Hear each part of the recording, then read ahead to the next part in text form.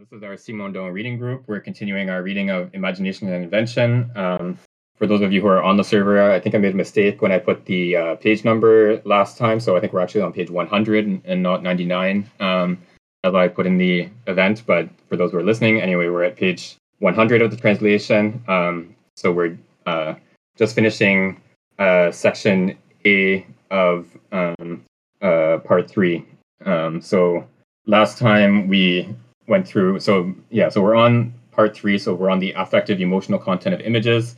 So we are looking at, so again, we're going through this cycle of images that Simondon had set out in the introduction, that it has these 3 stages of the cycle. It goes through the image before the encounter with the object, the image in the encounter with the object or simultaneous with the encounter with the object, and then the image after the encounter with the object. And so we're on that 3rd stage here, the image after the encounter with the object. And then each cycle, or the cycle of stages, goes through different levels. So it sort of repeats at different levels. And so each chapter that we've gone through so far has looked at one of these cycles at the 3 different levels. So we last week looked at the image after the encounter with the object, or the a posteriori image, at the first level, the biological level. And so we were looking at, so that he talked about a few different phenomena that occur in various animals. So one key one that we looked at was imprinting, or Prägung is the German term. This was first described by some German language ethologists. So this is a sort of famous phenomenon with certain birds like geese or chickens. They hatch sort of in an active state. They're able to sort of walk around on their own and feed themselves and so on, as opposed to other birds that are that hatch in a sort of helpless state where they're stuck in a nest and they have to depend on their parents to feed them. But so these birds, like geese, they can walk around within a few minutes or hours after hatching. But what they do is so in the normal condition, the parents of the birds are the ones that will hatch the eggs, and so they'll be right there when the eggs hatch. And the chick will see the parent, the mother, or depending on what species of bird, it might be the mother or the father. And they see the parent, and they sort of orient their behavior around this image of the parent that they see in the first few moments of life. So then they follow the parent around. They sort of treat the parent as like the safety region of the world. So anytime that they're scared, they'll like run toward the parent and take cover. And then the sort of interesting bit about this imprinting phenomenon is that the image of the parent is not fixed or anything like that. It's not that the bird hatches with a knowledge of what the parent looks like, and of what type of entity they should run towards for safety. Instead, they actually learn in the first minutes or hours of life, this is what a parent looks like. So any creature, any entity that sort of vaguely fits certain characteristics of moving and so on, will serve as a parent for this chick. So it sometimes can be a dog, a person, whatever. It doesn't have to be an actual goose that the goose chicks actually follow. And so there's this encounter with the object. So the chick sees this entity, this creature, and then afterwards there's this orientation toward the image of this object. The behavioral repertoire of this animal is now structured around this object that it encountered in the first few moments of life. So this is a very powerful and quick form of learning. But of course, learning in general, in any other condition, like if you think of the classic, rats in a maze kind of learning process, the animals have an encounter with this object, the maze, and they after repetitions, sometimes only 1 or 2 repetitions of navigating the maze, they have a sort of image in the sense that their behavior is structured by this representation of the structure of the maze. So they no longer travel down the paths that don't lead to the food source or the reward or whatever. They instead only travel through the paths that lead directly to the reward. So again, there's an encounter with the object, and then there's a learning process that might take hours or days or whatever, and they eventually come to have their behavioral repertoire structured by the image of the object. And so here, image, we don't need to think like the question of whether the rat has like I don't know what we would call a mental image. Like, does the rat experience something that looks like a maze in the same way that we might visualize a maze to ourselves? I think that question you can sort of put in brackets. It's not really what Simondon was talking about here. The question is just about like the structure of the behavior of the rat after the encounter with the image.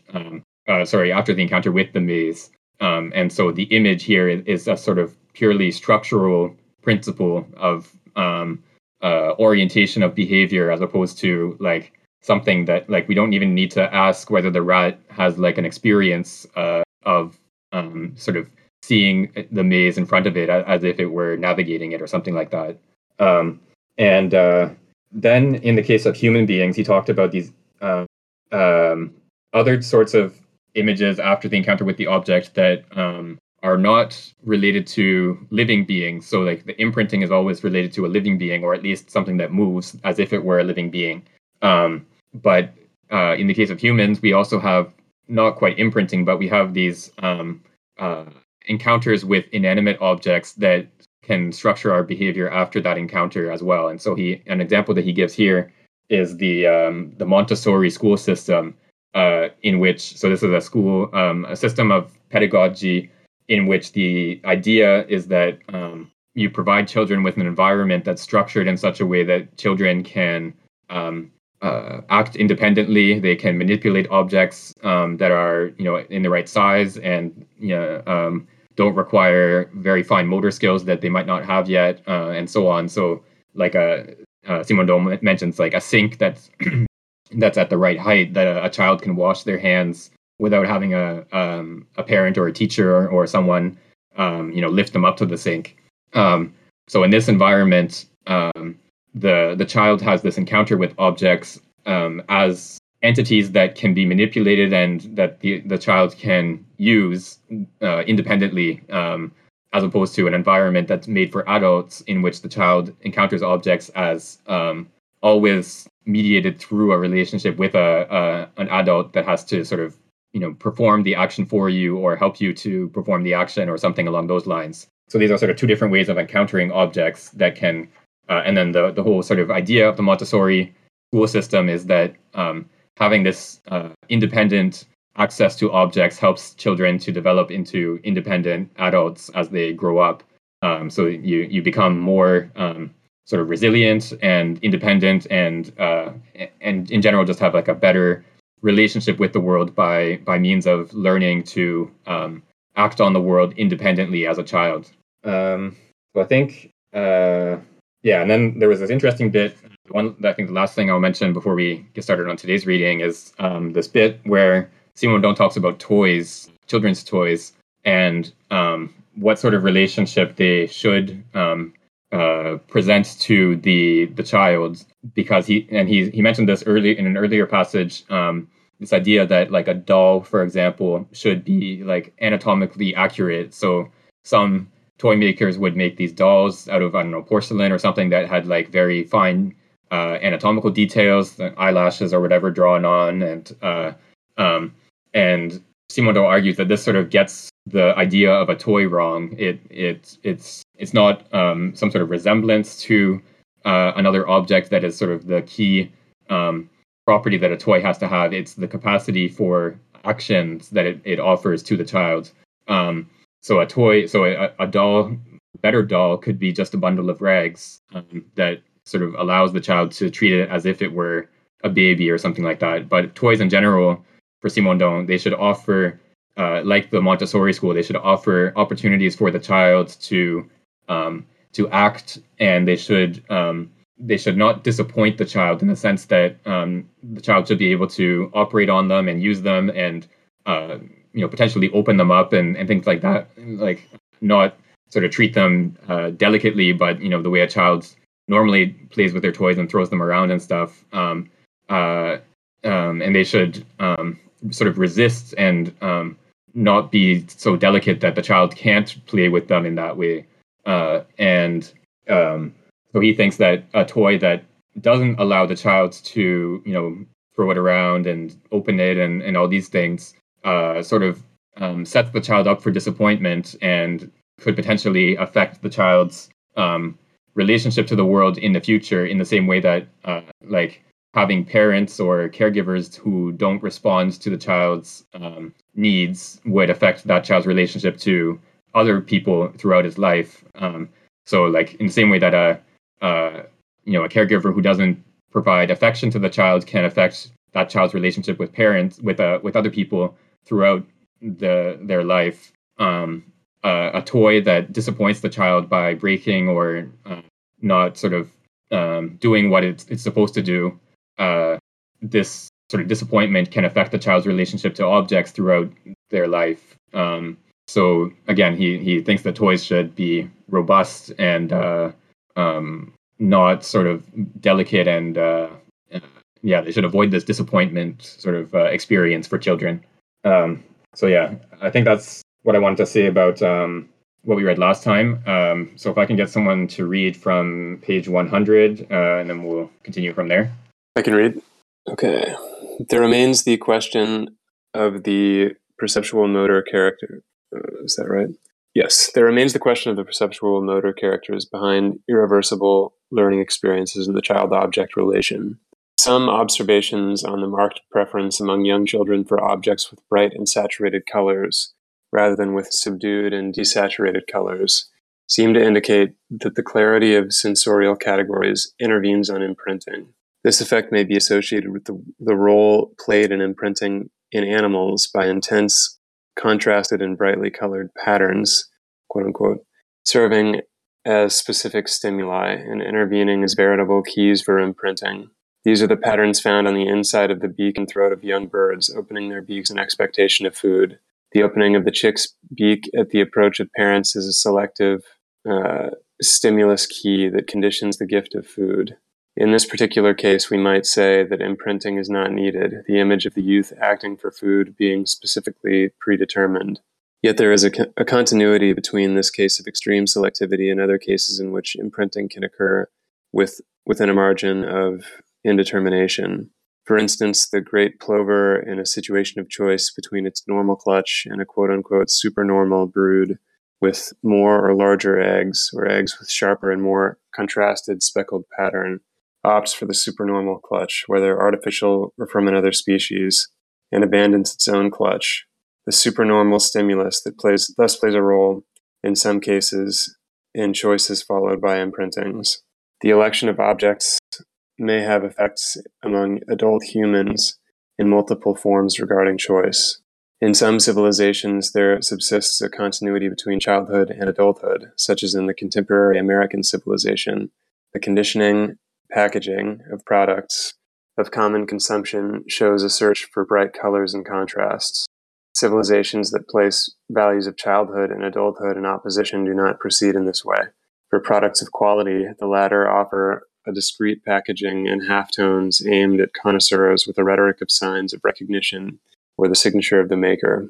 In short, the various aspects of the election of objects as a form of imprinting remain to be studied in a methodological and objective manner, but there are strong indications regarding the existence of such effects.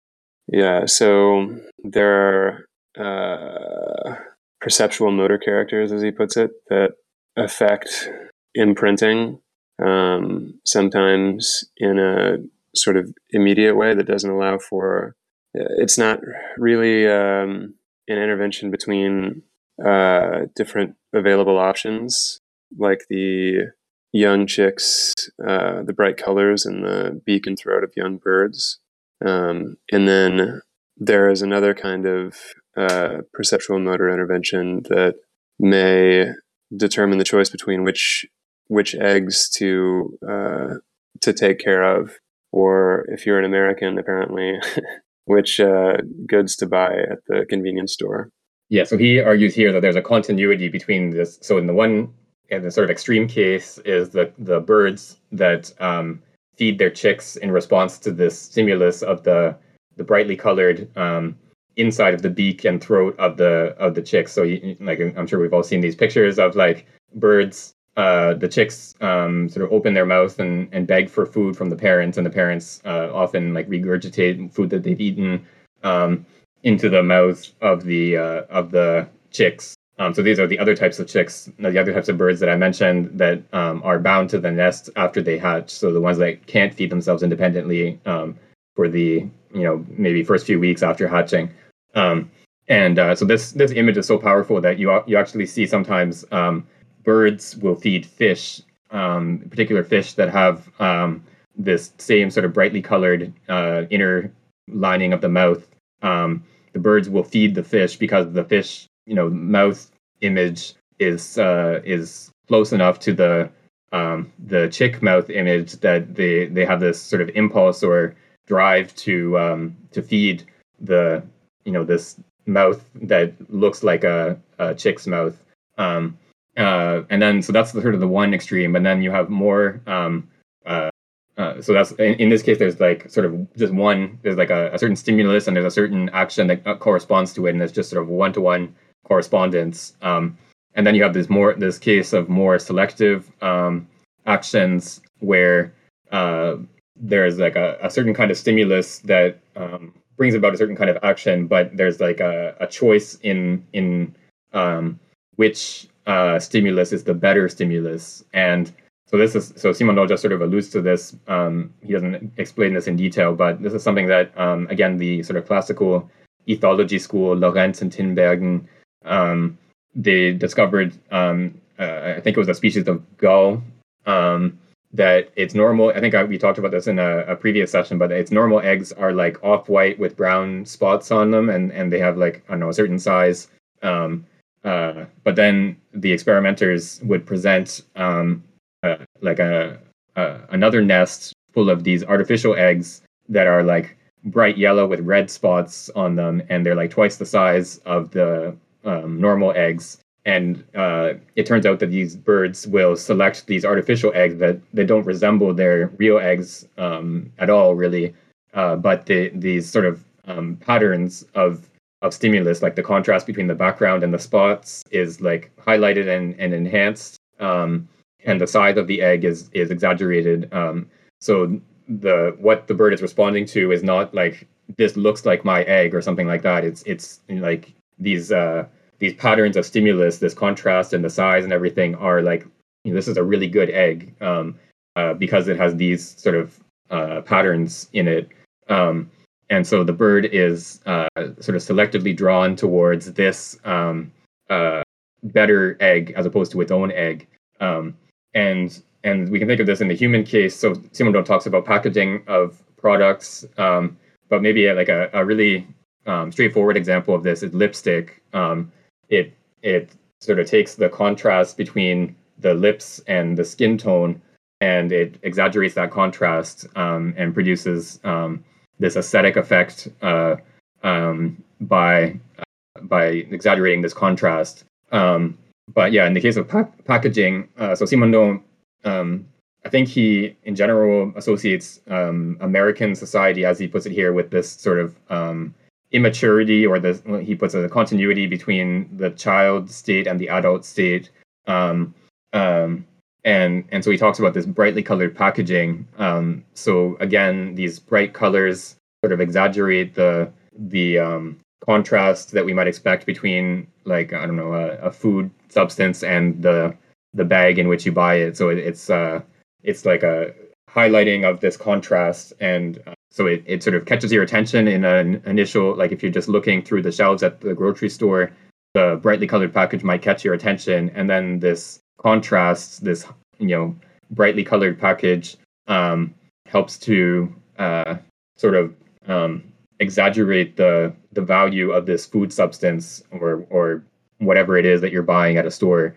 And he suggests that there's a distinction here between like the sort of mass-produced objects that have this brightly colored packaging and sort of the high-end objects that would have this more sort of discrete packaging that would be more subtle, and it would be like sort of appealing to the connoisseur.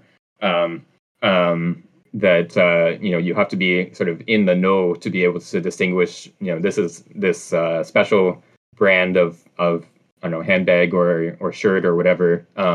That like if you're in the know, then you can distinguish the real one from the knockoff, or the high end brand from the mid range brand or whatever. So yeah, it's this appeal to like a sense of sophistication as opposed to this appeal to a sort of high contrast and exaggeration of color contrast as like the principle that you use to select the object. And we can think also of this this sort of super normal stimulus. We can think of this as like the property of cuteness that we experience with certain animals, like especially that have big heads, big eyes, etc. And this, it's hard to say exactly. Like, I don't think anyone has like a sort of complete theory of cuteness, but like it's pretty clear it has some connection with the fact that human babies have much bigger heads relative to their body size than adults. And so animals or other entities that have some sort of shared property that is this sort of pattern of proportions that's similar to the baby's proportions will be perceived as cute. And so and you find this, like, people treat their pets as babies. They even describe them as their babies. So we have, like, in the human case, of course, people don't sort of confuse their pets. They think that they're human or something like that, but we respond to our pets, the properties of these animals. We treat them in certain ways, and we see them as cute and so on, because they have these sort of patterns of proportions that similar to those of a human baby. Okay, let's go on to the next subsection. So if someone could read, about a page or so. This is a little bit longer subsection, or you can probably split it into two. So about a page. No volunteers. Okay, I can read this one, but hopefully someone else will read the next one after that. But no pressure if you don't want to. Okay, Section B, the level of psychic processes, the mental image, the symbol. Subsection 1, the consecutive image. If by quote-unquote image we mean a concrete representation with a sensorial content built in the absence of sensory stimulations, or appearing in the absence of such stimulations, the phenomenon of the quote consecutive image unquote only partially deserves its name, since sensorial stimulation plays a role in it, even when the object is no longer present. However, since there is an almost constant transition between the effects of consecutive images and true memory images, implying no recent peripheral stimulation, we need to consider the consecutive image. The sense of sight in humans is that which is able to convey, at least in peripheral receptors, the most information. To this preeminence corresponds a high aptitude of organs or nerve pathways, perhaps of nerve centers too, to make real stimulation caused by objects reappear after a short interval. This reappearance, halfway between perception and memory, is called the, quote, consecutive image, unquote. It can occur in waves and through various modalities, hence the terms of primary, secondary, or tertiary consecutive images. The primary consecutive visual image is called the Hering after image. It is produced after the stimulation of the eye by a bright area. When the stimulation ends and is replaced by darkness, the bright area seems to reappear after a short interval, and that impression subsists for several hundredths of a second. If the area is very bright, a white area, a color bleed may be observed in the consecutive image: green, yellow, red, purple, blue, green, etc. After a second interval, the image reappears again, generally with a complementary coloration if the stimulating area was colored. This secondary image is known as the Purkinje's afterimage, Hamaka's satellite, or Bidwell's ghost image. This secondary image has a short duration. Finally, after a rather long interval, the third image, the Hess image, appears for several seconds, with sometimes a quaternary image or negative Hamaka image. We can obtain some of these effects, at least the first two, by quickly closing our eyes after having looked at a colored or white array, a window for instance. But eyelids are translucent and light continues to pass through the skin, colored in transmission by blood, which generally produces a persisting purple hue superimposed on the properly consecutive effects and thus interfering with them. The interference of consecutive effects with the luminous stimulation diffused through eyelids produces results that have a high aesthetic richness. We can obtain them by staring at a lit part of the sky, not the sun itself, which could damage retinal components. Then, by closing one's eyelids still facing the sky, contracting them to a greater or lesser extent, which causes both the amount of transmitted light and the chromatic composition to vary. Consecutive images may in fact superimpose themselves on perceptions if the stimulation was sufficiently strong. If, after having stared at a bright figure, we turn our gaze on a white screen, the consecutive image can be seen in the guise of a similarly shaped figure with a complementary color. This phenomenon occurs also for figures with black and white contrast, in which case superimposed consecutive images appear gray or slightly colored. Actually, I think I'll just finish this section since it's all on one topic, so I'll keep going. The first consecutive images are likely due to retinal phenomena since they follow the motions of the eyes and change size according to the distance of the screen on which eyes fixate. Cuvier, Manier de Philosophie, Volume 1, page 190. This is why Cuvier does not call these phenomena images, proposing instead to call them, quote, consecutive sensations, unquote. However, we cannot affirm that they are only phenomena of fatigue in various parts of the retina. The oscillations of positive-negative phases in consecutive images, the Hess phases, may be associated with pre-equilibrium waves observed by Broca and Sulza. Nevertheless, these phenomena belong to the category of active adaptive inhibition rather than that of fatigue. Do consecutive images belong solely to vision, or can we speak by extension of consecutive images that are oral, tactile, and olfactory? Theoretically, if consecutive images are linked to phenomena of active sensorial adaptation, we may expect to encounter consecutive images that are sharper the more a sense is broadly adaptable. Hearing, while less broadly adaptable than vision, which has several regimes, photopic, mesopic, scotopic, covers a considerable span in terms of energy ratios, 120 to 130 decibels, and frequency ratios, 12 octaves. Indeed, after hearing an intense sound, a consecutive sound may be observed if receptors were strongly stimulated outside of the possibility of prior adaptation, for instance with an explosion. But the image sound is not the repetition of the stimulus. Whether the stimulus is continuous or transitory, the image sound presents itself as a weak, continuous sound, generally at higher frequencies. We say that one's ears are quote-unquote ringing. Consecutive effects seem to be less marked when the adaptation capabilities and the capabilities of information reception of a sense are themselves lower.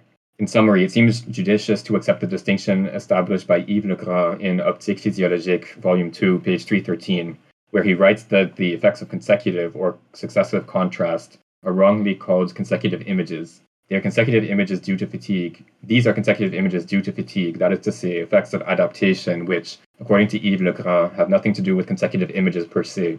True consecutive images are phenomena of persistence, even if in practice the fatigued image, resulting from a phenomenon of adaptation, may be superimposed on a true persistence image and cancel it.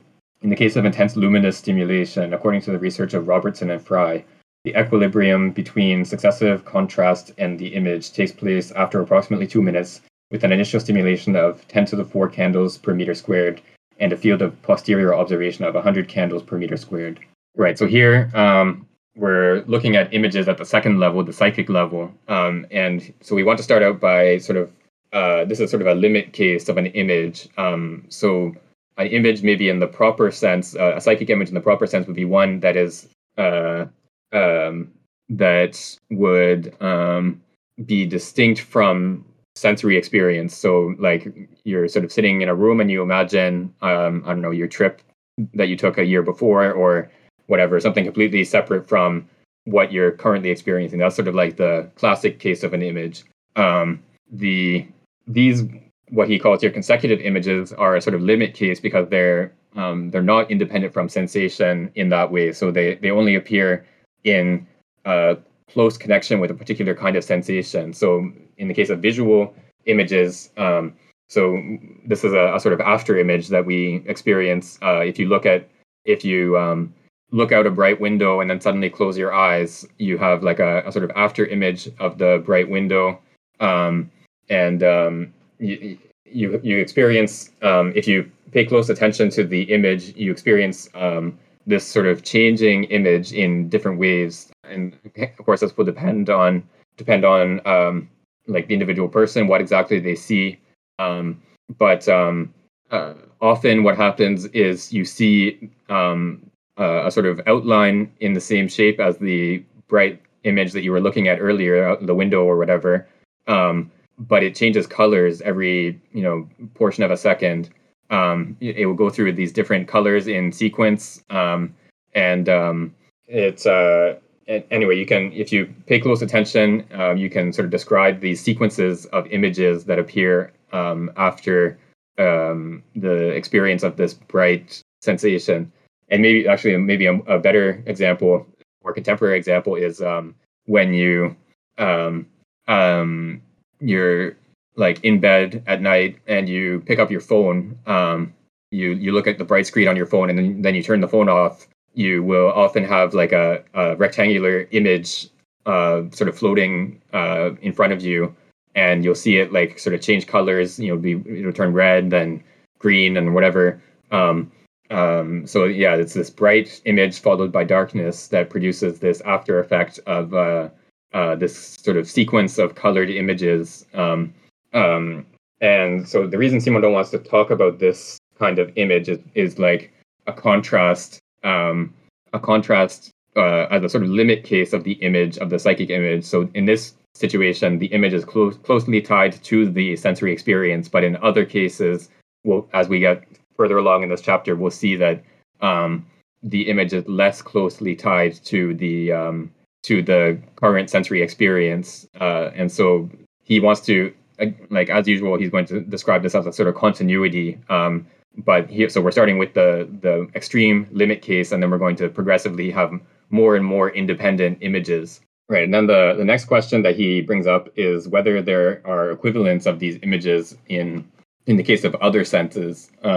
So vision is the one where this phenomenon occurs most strongly, and Simondon suggests that this is because vision is the sense that has the most sort of structure to it. Like what is the information that is conveyed through an image, a visual image, is much more than is conveyed through like a sound or a touch or something along those lines.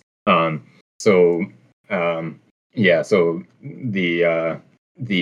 visual mode of sensation of sensory perception is the mode that has the most information content or the most structure to it, and so it's in this sensory modality that we experience the most of these effects, the most sort of structured effects of this after image. But in the case of hearing, he suggests that this is an experience anyone who's been to like a loud concert or anything like that, any very loud sound,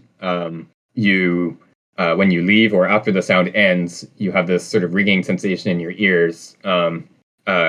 And so Simondon suggests that this is a similar type of phenomenon, only that it's much less structured than in the case of a visual image. So you just have like a sensation of a high pitch ringing, a sort of constant ringing sound, as opposed to this sort of sequence of colored images in the case of visual perception.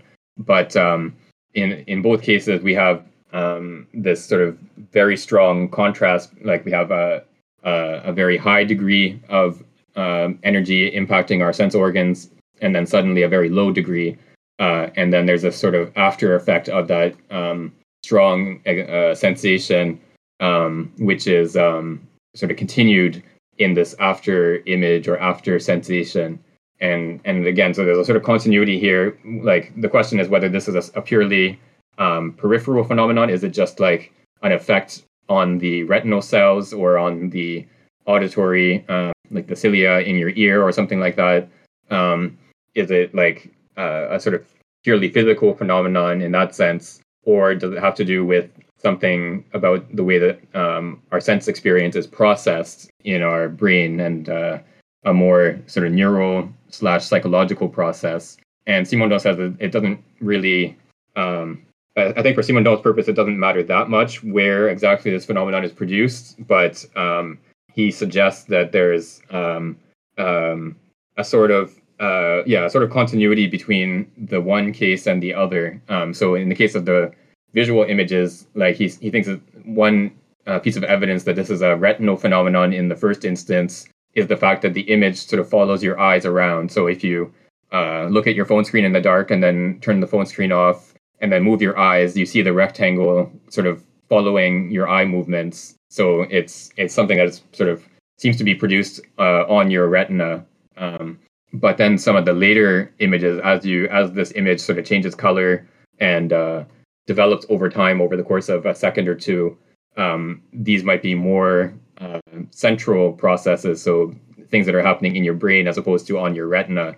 But again, I don't think the distinction really makes a big difference for what Simondon is talking about here. So these are just a sort of limit case of an image, and whether it's produced on the retina or in the brain or wherever is not that important. Okay, can we get someone to read the next page from the subsection 2 heading? Hopefully someone can join us and read. Anyone have mics today? Everybody clicked on that link that Ben shared about the image that can break your brain. Yeah, I guess everyone's brains are broken, so they can't read. I can read the next. I can start the next section. Okay. Okay. This is subsection 2. Immediate images and eidetic images. We give the name of immediate images to a more complex mode of persistence, one with a longer delay than the sensorial persistence of a peripheral character, and manifested as the persistence or repetition of an already structured datum, thus of a perception rather than a simple sensorial datum. So long as we adopt a distinction between sensation and perception as designating, in practice, a more integrated central activity. Egger's La Parole Intérieure, cited by Cuvillier, described the case of hearing a bell or a clock at a distance. Quote, "Many times it happened that I heard the distant sounds of a bell or a clock. I soon noticed that they repeated indefinitely, and this seemed unbelievable to me. My imagination was prolonging the series after my ear had stopped perceiving it. Since the sounds perceived were very weak and as delocalized as can be, the last one I heard and the first one I imagined presented the same characteristics, and I could not distinguish between them at the time." Unquote. Immediate images are those which for a normal subject are most prone to be confused with the actual perception of the object when receptor organs are stimulated almost to their threshold. Furthermore, such threshold stimulation may take place in various ways, either due to the low energy of the signals or because of the quote-unquote background noise of receptors in centers is in itself a source of signals, if we can accept that there can be a quote-unquote background noise in nervous pathways and centers. The case of weak external signals, which Egger cites, is found in the visual register and in the tactile register. If a light is projected on a screen, then progressively lowered, a moment comes when the subject can no longer tell whether the screen is still barely lit or only appears to be lit. The more the subject is motivated, the more he exerts efforts. The more the subject is motivated, the more he exerts efforts, and the more images can be taken for real and objective stimulations. This happens in a progressive manner from an initial condition of correct sighting, tachistoscopic vision experiments. In fact, not only does the immediate image arise, but also older memories and ultimately collective norms. In the case of the perception of autokinetic motion, Charpentier, Aubert, suggestions coming from third parties are also very efficacious. In the tactile register, we may cite the following experiment among others. A small disc, such as a coin, is shown to the subject, and it lightly adheres to the skin when applied against it with pressure, although it comes off at the slightest movement. Then a similar disc is pressed against the subject's forehead, but removed when the pressure stops, and the subject is asked to make the disc fall without use of the hands. The subject indeed attempts to make the imaginary disc fall, since he continues to feel it stuck to his forehead, which of course it is not. A large number of magic tricks or casual tricks use this confusion between the immediate image and sensorial data. So if I understand this correctly, immediate images are perceptual images as opposed to merely sensory images, which is, I think, what he's saying consecutive images are, that is sensorial. And immediate images have a longer delay or greater persistence, and they seem to be perceptions that are just barely at or above the threshold of perception, like the description of the sound of the bell heard at a distance. I guess the idea is that it was only just audible, and it's because it was just at this threshold that it repeated longer than it should have. Yeah, so this distinction between sensation and perception is sort of classic one in psychology, and other people have sort of contested whether this is a valid distinction. But the sort of idea is that a sensation, what distinguishes a sensation from a perception is that perception is of a fact or of something that could be true or false, whereas a sensation is just a sort of brute phenomenon. It's not true or false; it just is. As sort of one way of articulating the distinction. So, like when you think of optical illusions, you might say that you stick a pencil in a glass of water, and you say the pencil looks bent. So this is a perceptual illusion. You are perceiving a fact or an apparent fact that the pencil is bent. But then the sensation that accompanies this perception is just like the pattern of colors that you experience of a sort of orange region surrounded by regions of other colors and so on.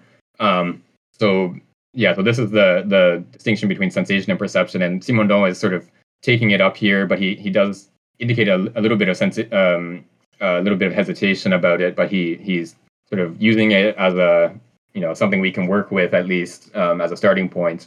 And so the distinction between what we looked at in the last section, these consecutive images, and then now the types of images that he's talking about here is that we're dealing now with perceptual images as opposed to just sensations. So like the example where you look at your phone in the dark and then you close your eyes and you have this sort of bright rectangle sensation.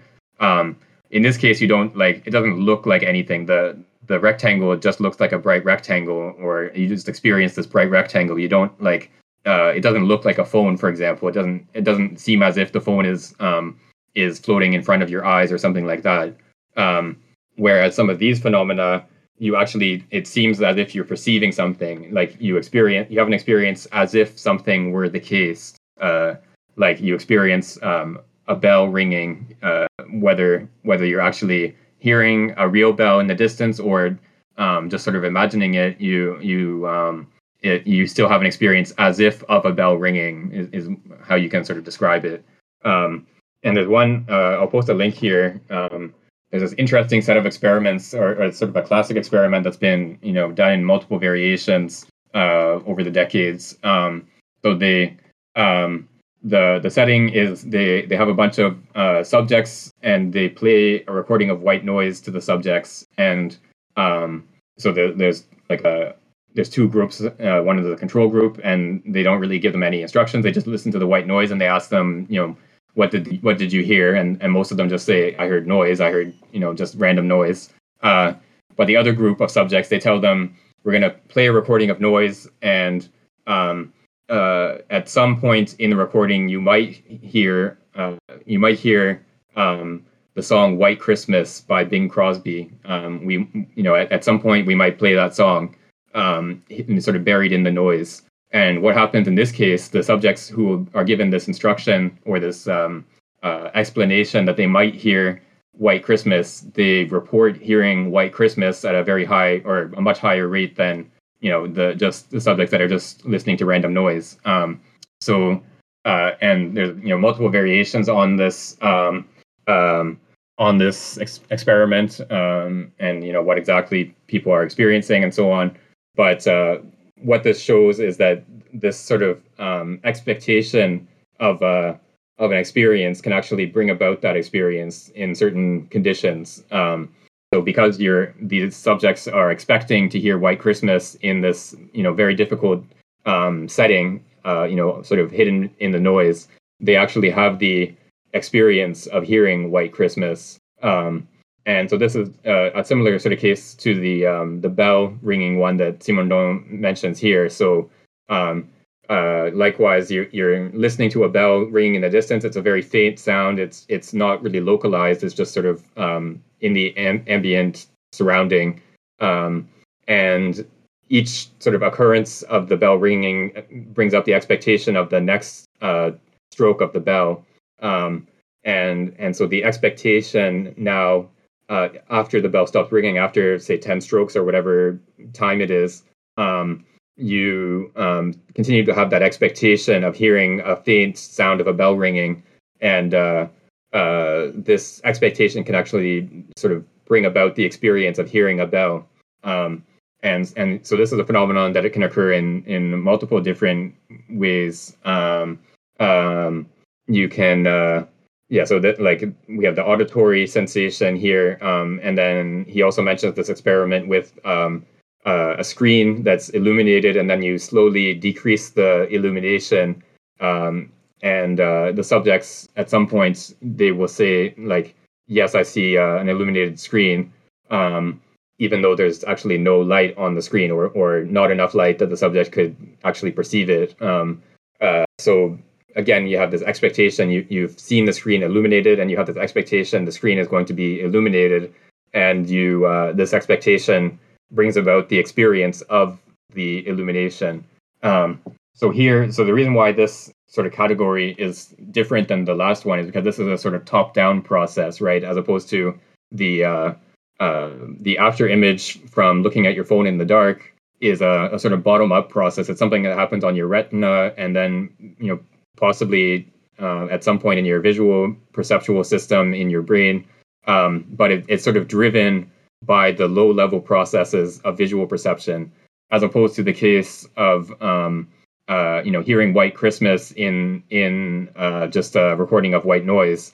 In this case, it's a very high-level process. You understand some words that the experimenter tells you, and you have an expectation driven by a linguistic understanding, and so it's a very high-level phenomenon. And then that expectation brings about an experience. So this is a top-down as opposed to a bottom-up phenomenon in this case. So I think this is sort of the general idea of why Simondon wants to distinguish between these two cases. But again, there's a sort of continuity in the sense that we're sort of progressively getting more and more images that are more and more detached from the sensory present experience.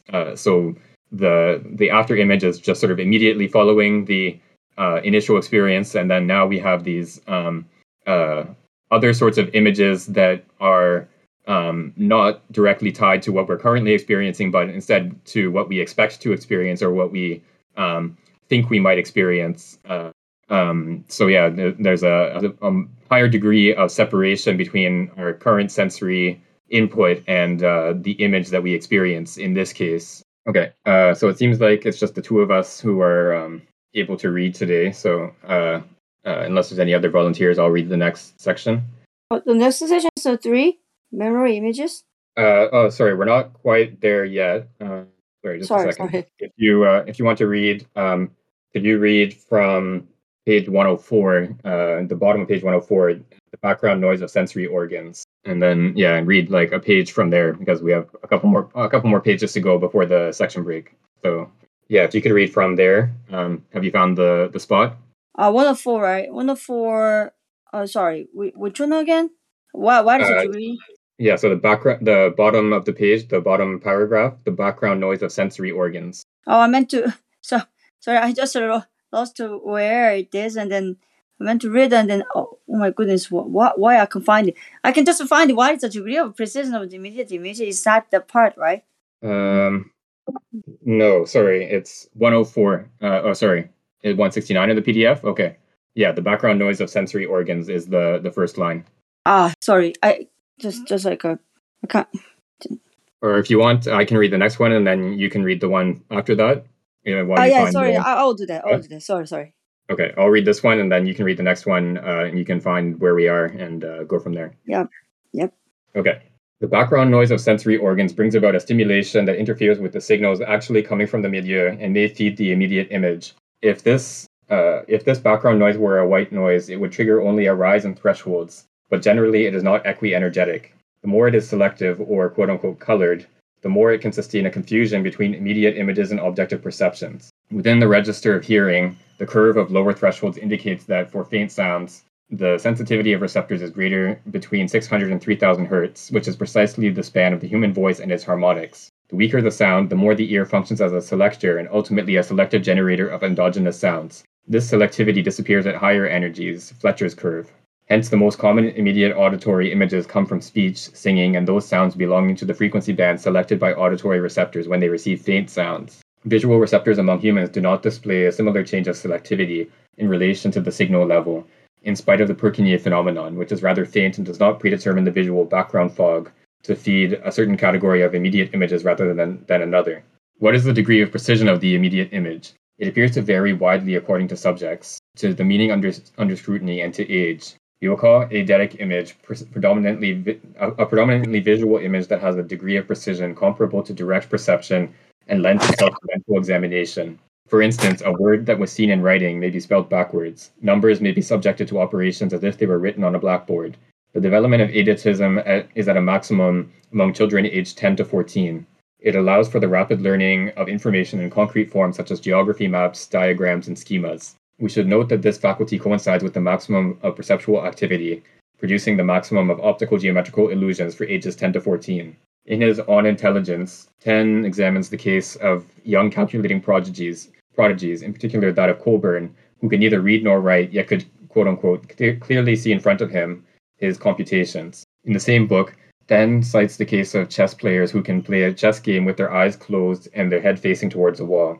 Quote, they have numbered the squares and pieces. At each move of their opponent, they are told the piece moved and the new square it occupies. They give directions themselves for the movement of their own pieces and go on in this way for many hours. They often win, even when opposed to skillful players. Evidently, the figure of the whole chessboard, with the different pieces in order, presents itself to them at each move, as in an internal mirror, for without this they would be unable to foresee the probable consequences of their adversaries and their own moves. Unquote. For Taine, according to the description of one of his American friends who has this faculty, the subject sees the whole chessboard simultaneously, with all the pieces as they were in actuality after the last move. Quote, as each piece is moved, I see the whole chessboard with the new change effected. If I am in doubt in my mind as to the exact position of a piece, I play over mentally the whole game from the beginning, attending carefully to the successive movements of that piece. It is far easier for me to make a mistake when I look at the board than when I don't. I see the piece, the square, and the color exactly as the workman made them. That is, I see the chessboard standing before my adversary, or at all events, I have an exact representation of it and not that of another chessboard. This player affirms that before starting to play, he begins by looking carefully at the position of the pieces on the chessboard in order to have an anchor and come back mentally to that first impression. In practice, he does not see the green and white board, nor the shadow of the pieces, nor other small details in their structure, but if he wants to see them, he can. Then adds that such representations repeat or return involuntarily, arising back into one's mind, for instance, during a bout of insomnia.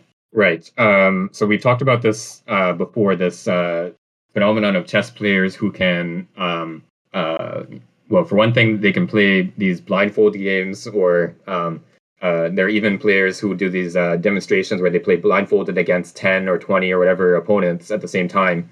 And so what this demonstrates here is, again, a further degree of separation of the image from the sensory experience. So in this case, as this one subject described things to Taine, he looks at the chessboard at the start of the match to get like a good image of it, what it looks like, and then once he's blindfolded, then he sort of visualizes the movement of the pieces over the course of the match. And so people who have this ability, they can sort of create an image or imagine the movement of the pieces throughout the match in a very precise way. They can depict where all the pieces are over the course of the match. But this has been studied experimentally. I think I mentioned this before, is that these expert chess players are actually no better than novices at just remembering random arrangements of pieces. If you take pieces and just sort of scatter them randomly on the board, the expert chess players are no better than novices at remembering them. It's only situations that actually arise in the course of a game that they can visualize in this way. So they're grasping the whole structure of the chess board of, which pieces are threatening which other ones, and where the king is, and so on. They grasp a sort of structure of the board, as opposed to just like sort of having a picture of a arrangement of pieces of wood on a background or something like that. So it's an image that has a lot of structure built into it of like what relationship the different pieces have to each other, as opposed to just like a people talk about like a photographic memory, but in this case, and probably in most cases of what we think of as a photographic memory, it's not like a photograph that just has like a sort of static depiction of a arrangement of visual phenomena or something like that. It has this structure built into it, this sort of dynamics built into it. So again, this is sort of a further step away from just the sensory environment of the subject, because in this case, the subject, they have this sort of initial experience of the chessboard and what it looks like, but then the whole rest of the match is just played out in their imagination. They don't actually see where the pieces are, 20, 30, whatever moves into the match. The whole experience of the match is taking place in their imagination. So it's again more detached from the environment. It seems sort of like the a posteriori counterpart to the differential perception that he discussed in the present, the a presenti moment. Somebody who is deeply familiar with this is probably where we talked about chess, actually. Like he gives the example of a mother who can know that her child is sick from like very subtle changes in behavior that would be overlooked by a doctor who obviously doesn't have particular knowledge of that kid. But this one is, I guess, the differential perception was perception in the present moment, and this is a kind of image that is, as you said, at a further remove from sensation. Yeah, I think so. What these two types of image have in common is that they involve a kind of expert knowledge. So yeah, like we talked about with the mother who can just sort of sense, through these very subtle signs that she might not even be consciously aware of that her child is sick. So this involves an expert knowledge of what her child's sort of behavior and facial expressions, all these things look like normally. In the case of the chess player, there's again, of course, an expert knowledge, and this is something that in part the chess player can express. You can say like, this type of opening is better than this other type or whatever, but partly it's like a just sort of immediate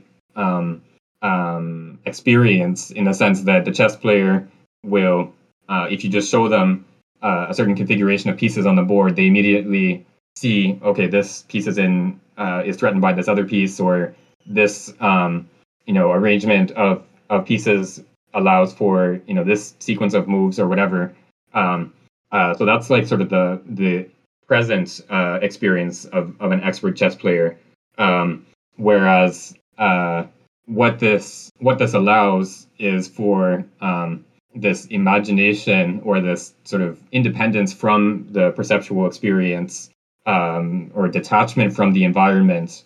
And presumably this would also be the case, to some extent at least, for the mother who is has the expert knowledge of what her child sort of looks like and acts like and everything. The child, or the mother, would be able to sort of and we talk about like sort of knowing how a person would respond to a particular situation. Like you say, oh, that's not in character, or that is in character with that person. So you have like a sense of sort of what kinds of actions that person would do in a particular situation, even if it's one that you've never actually seen that person in before. And so this kind of grasp of an action as in character or out of character or whatever, I think is maybe the equivalent of the chess player who can play this match while blindfolded. It's a sort of imaginary playing out of what this expert knowledge, using your expert knowledge to play out in imagination a sequence of events and see whether it makes sense or not. So yeah, it's a related phenomenon, but I think this kind of image that we're talking about here is like a sort of application that you can sometimes make of that expert knowledge that we talked about in the previous part of the book. Okay, Ollie, have you found where we are? Are you ready to pick up from where we stopped? Yeah. Is that it's such an aptitude, right? Yes, exactly. So if you could read like a page from there to the top of 108, maybe the first paragraph of 108. Okay. Is such an aptitude advanced or primitive? Tyne affirms that the first two players are not the most skillful at this artifice. End of quote. Some players are able to conduct simultaneous games in eidetic vision with the power of imagination whose extent and lucidity are truly prodigious. But the truly great players such as La Bourdonnais can only mentally play two games at once.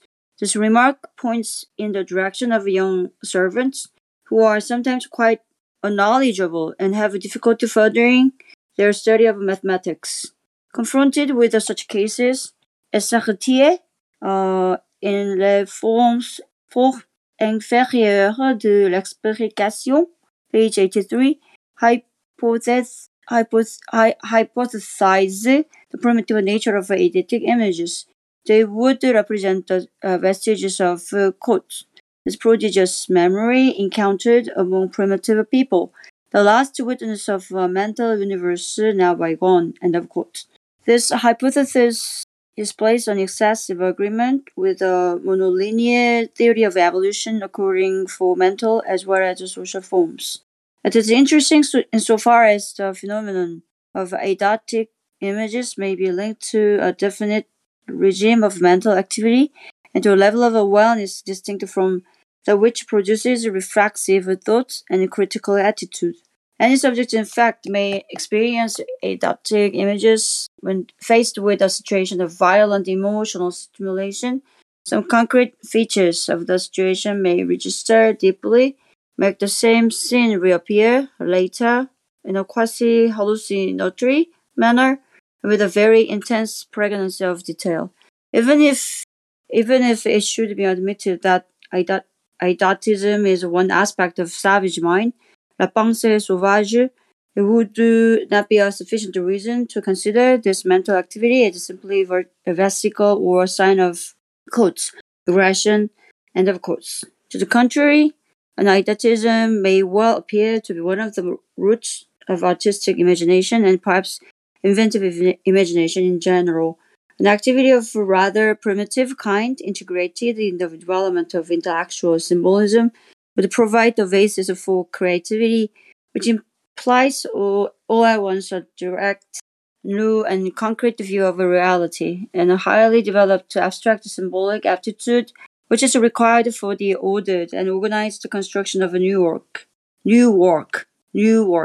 Creativity is a set of aptitudes combined in the subject, and plus the extreme terms of the old and the new, of the savage mind and abstract symbolism.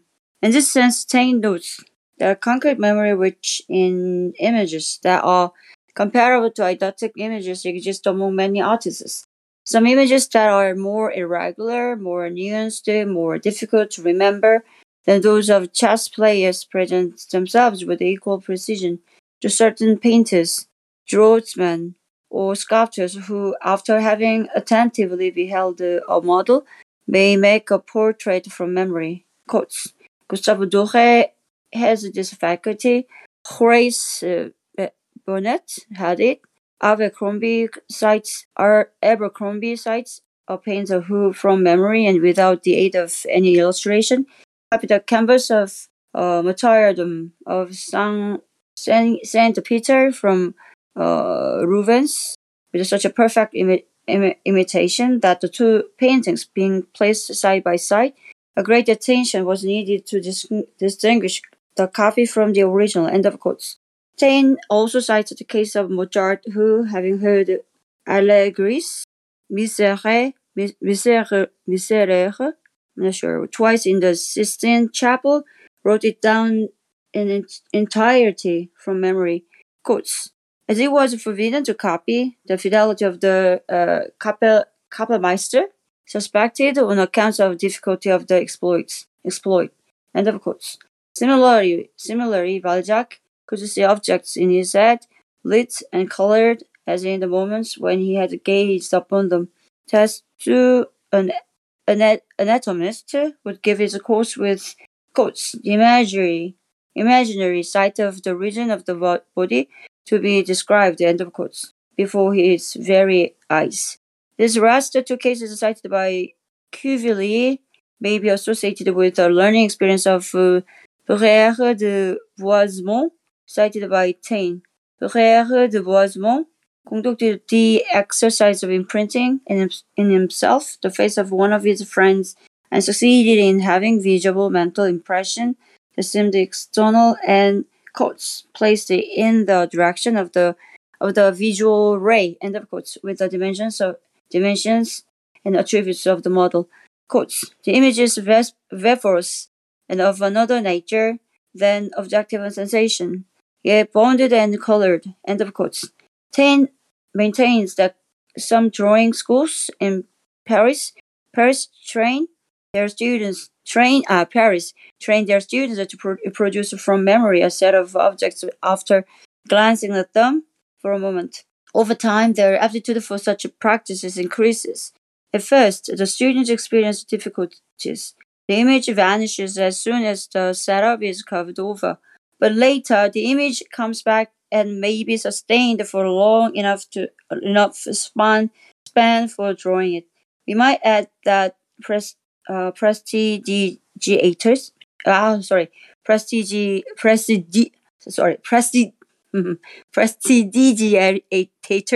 develop this mode of memory through eidetic images, seeing the audience for only a few seconds before being blindfolded. Some of them can describe audience members as if endowed with extrasensorial perception. In reality, they make use of an eidetic image. Here? Stop here, right? Yes, thanks. That's good. Thank you. Sorry for strange pronunciations. No, that's fine. There's some difficult words in here. Right. So the question that Simondon is asking now is like this faculty of this eidetic image, or trying to working with these images like the chess expert who can play blindfold and so on. Is this like a sort of, should we treat this as a very sophisticated mental ability, or maybe a not so sophisticated one? And so on the side of this not being necessarily a very sophisticated ability, there are some people. So he talks about what he calls these savants. This is sort of a famous phenomenon.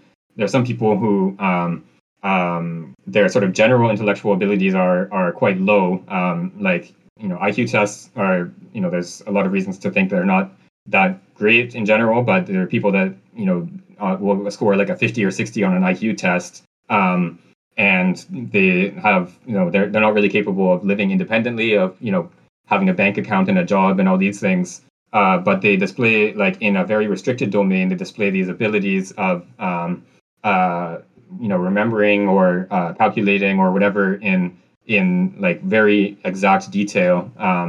Like there are instances, there's people that they can, like if you just give them a date, in the past or the future, they can immediately tell you, what day of the week it is, or and things like that. Like if you say, January 1st, 1973, they can say, oh, that was a Wednesday or whatever. Whereas of course, for most of us, like if we had to calculate this in our heads, like we would just get lost after a couple of years. Anyway, it's something that we would never be able to know without looking at a calendar. But these people have like sort of memorized a calendar, or they're capable of calculating in this very restricted domain with such exactness that they sort of immediately know the answer.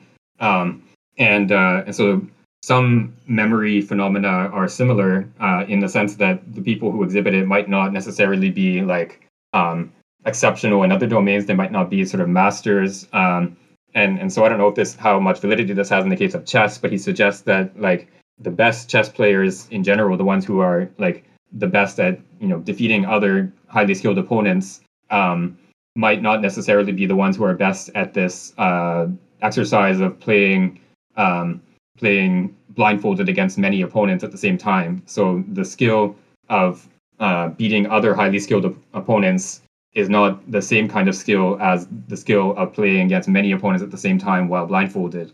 So I don't know if that's true or not, and that's probably something you could look at, like experimental results and the results of different tournaments and so on. But that it's, at least in principle, these aren't necessarily the same skill, and whether or not these two skills coincide is a sort of empirical question that we can examine in particular cases. So he mentions here, he uses, again, we have to remember this was written in the 1960s, but he uses the term primitive or savage thought. And we were just sort of talking in the chat here about the distinction, and this is something that Plato brings up in relation to writing. So many societies in which that either don't use writing or have a limited use of writing, people exhibit memory feats that most of us in societies that are based on writing would not be able to perform. So people memorize long poems or songs or whatever. So like in ancient Greece, in like say 7th century BC, of course writing existed, but it was still semi-marginal. It was not like sort of everyday use in the same way as it is today. And there were these rhapsodes, these sort of bards, I guess, who would recite the whole Iliad from memory. And you would say, like, recite this passage for me, and they would just be able to recite it. Like even today, there, like in the Islamic world, there are many people who can recite the whole Quran from memory. There's special schools where people learn this. So there, in other cultures aside from sort of the Western worlds, there are still today people who exhibit these sort of memory phenomena that we would have a very hard time with. And so there's a sort of trade-off to some extent between writing obviously allows for the permanence of a record and phenomena, like you can do things like calculation in writing much more easily than sort of by memory, but then at the same time you sort of lose the faculty of you lose the habit of operating from memory, and so your capacity to remember long stretches of text or long poems or whatever probably diminishes in a society where you're expected to do everything in written form. So again, there's a sort of distinction here between like different skills, and we can ask, to what extent are these skills sophisticated ones, or are they like maybe less sophisticated ones? And the suggestion here at first is that the sort of just pure memory of just like being able to remember a poem is maybe not necessarily a sophisticated skill. Obviously, it's much less sophisticated than being able to write a poem. But then there's also like artists, and he gives some examples here that have a similar skill, but maybe in a different register.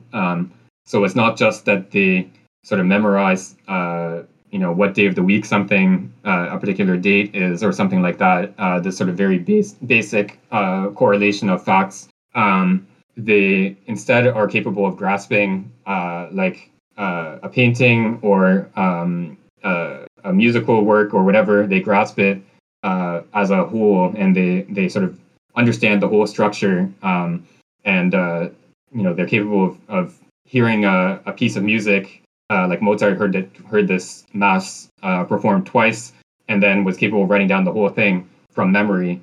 And so this exhibits not just a sort of pure memory phenomenon of, in the same way that memorizing the day of the week does. it's a grasp of the structure, because it's only because Mozart was able to understand the whole structure of this mass that he could memorize it so easily.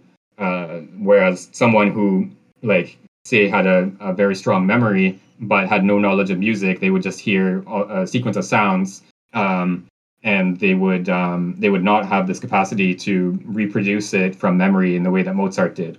So again, there's a sort of more sophisticated form of memory that involves a grasp of a structure, as opposed to just like a sort of reproduction of a correlation of patterns.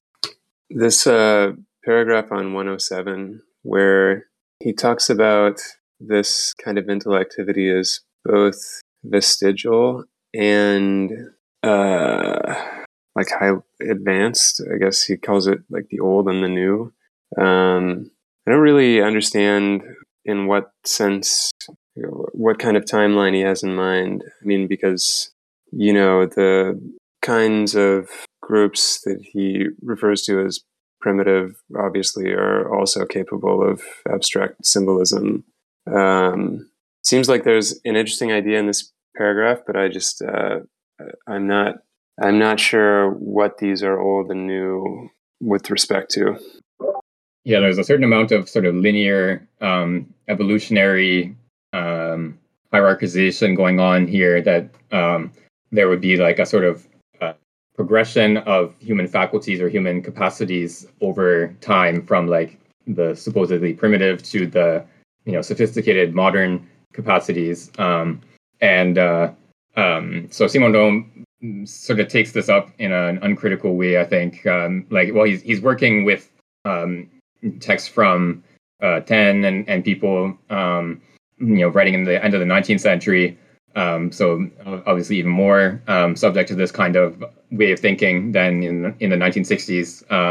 So I think the idea is that human history there would be a progression from this so-called primitive society or savage thought, where people would have this highly developed capacity to memorize patterns, and to, whether it's like a song that you remember, or a poem or whatever, but they wouldn't sort of have the capacity for creativity and rational thought in the way that more sophisticated societies would. And then over the course of human history, there's a sort of change of the balance, where in our society, our sophisticated Western societies, we might have lost some of this capacity for memory, but it's counterbalanced by the greater capacity to invent and create and so on. So there's a lot that, of course, would be contestable in this story. But I think what we can sort of extract from it and take as something that is still valid is the idea that in creation, in invention, there's a sort of interplay between like a reproductive capacity and a capacity for transformation of what you reproduce. So obviously people like Mozart and other artists, they're great artists not because they can reproduce. So it's not because Mozart could write down this mass after hearing it twice that he was a great artist. It's because he was a great artist that he was able to reproduce this mass. There's an interplay between this capacity to reproduce something and then to produce something new at the same time. So, and I think we talked about this a little bit in individuation, that like a sort of the idea of like a complete novelty is sort of nonsensical if you think about it, where like something that has no relation to anything that anyone has ever produced before would not be like creative in the real meaning of that term. It would just be like, I don't know, weird noises or something. But what is really creative is like taking something that already exists, or like, traditions or structures or whatever of existing music, and then doing something different with that structure, like in a way that no one has done before, but like on the basis of what people had already done. So it's, I think in that sense, that there's this interplay of the old and the new in creation. So you're doing something new, but on the basis or using the materials that are provided to you from a cultural tradition or other artists or whatever. Thanks. Yeah, that's very interesting. And the other side of this too is that the idea that an artist is sort of supposed to be inventive, supposed to produce something new that no one has done before. This idea of invention and creativity is itself something that has a historical sort of arising in artistic history, right? Like if you think of like medieval and Renaissance artists, often you have these productions that are, very beautiful, but the artist's name is not known. Like the people are described as like the master of whatever artwork or whatever. The person's name is never known because the idea that like an artist was a sort of individual genius who produces a new production or new creation was not like part of the sort of intellectual environment of the time. Like an artist for in say a medieval church setting was just someone who like depicted the events of a saint's life or of biblical story or whatever in a way that conveys the message in appropriately to the audience. They weren't necessarily thought of as like these inventors, even if they actually in reality are inventing. They aren't sort of understood as inventing. It's a sort of unconscious invention, I guess you could say. So like this idea of invention is itself something that was more or less invented, and so different societies have different mixes of like how much novelty, how much creativity, or like this balance between the old and the new is different in different societies and different time periods and so on. So I think our like, especially since maybe the beginning of the 20th century, the balance is like very strongly towards the novelty side. Some artists, like it seems like they sort of pursue the idea of like shocking people as like, here's something completely new that's, so new that it's shocking. And this is like sort of what they take to be like the goal of art or something like that. But maybe that's sort of taking one side to an extreme and without sort of counterbalancing it with the other side. And maybe novelty is only really artistic or creative when it's sort of on the basis of something old as well. Okay, so we're pretty much at time. And this section has a few more pages, so we don't really have time to finish it. So let me see, where did we end? Top of 108, I believe. Yes. Oh, maybe the one last thing that we can talk about quickly before we go is this capacity of prestidigitators. So these are people who perform the like magic tricks. So he talks about this performance where the person is blindfolded, and then they describe the audience. Someone comes up from the audience and they say, "Oh, this person has blonde hair. They're wearing this kind of coat. They're whatever." And so they describe what the show sort of describes them as having this capacity to sort of extrasensory perception. They can perceive the properties of the person without using their eyes or other senses. But what they're really doing is they're capable of very quickly seeing the audience before the blindfold goes on, and then they use that very quick perception. So like most of us, if you just walk out onto a stage and look out at the audience, you just see sort of a vague mass of people, and you won't be able to say anything about any particular person. But these people apparently have the faculty of looking out at the audience and seeing like 100 individual people with like their, what they're wearing, what they look like, etc., and sort of grasping that in a second or two, in the same way that the chess master can look at the chessboard and immediately see what all the pieces are doing. And so this faculty of like grasping the audience members' appearance is what they use then when they're blindfolded to sort of present themselves as having this capacity for extrasensory perception. So this is a sort of a very interesting sort of field of study that I think has not really been developed that much, but like some of these more and it sort of overlaps with the research into so-called psychical abilities, things like extrasensory perception, telepathy, things like that. I think what would be interesting to examine is like, I'm just sort of assuming that these are not like real in the way that they're depicted, that people are not actually, detecting other people's thoughts through immediate perception, but it's still the actual phenomenon is something to be explained. Like, what is it that people are detecting that allows them to, perform these tricks that look as if they're, reading your mind or whatever. So yeah, I think this is a sort of interesting bit that hasn't really been developed that much, partly because the whole like domain of psychical research and extrasensory perception and all that has, for good reason, a very bad reputation.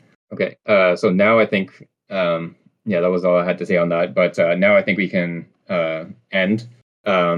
So yeah, we'll pick up from the top of 108 next time. So thanks everyone for coming out. Thanks for your contributions, and hope to see you next week.